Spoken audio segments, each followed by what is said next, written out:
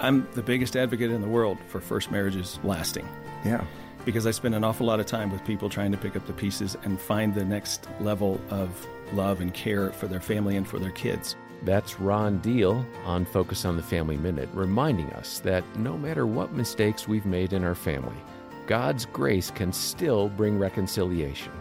And it's harder. It can be done. And again, like I said, God's grace is so incredible. Some people's second chance is far better than anything they've experienced thus far in their lifetime, going back to their childhood.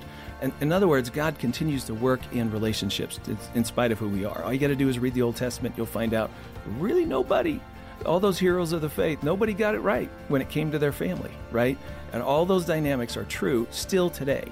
More from Ron about how God can heal your brokenness at FamilyMinute.org.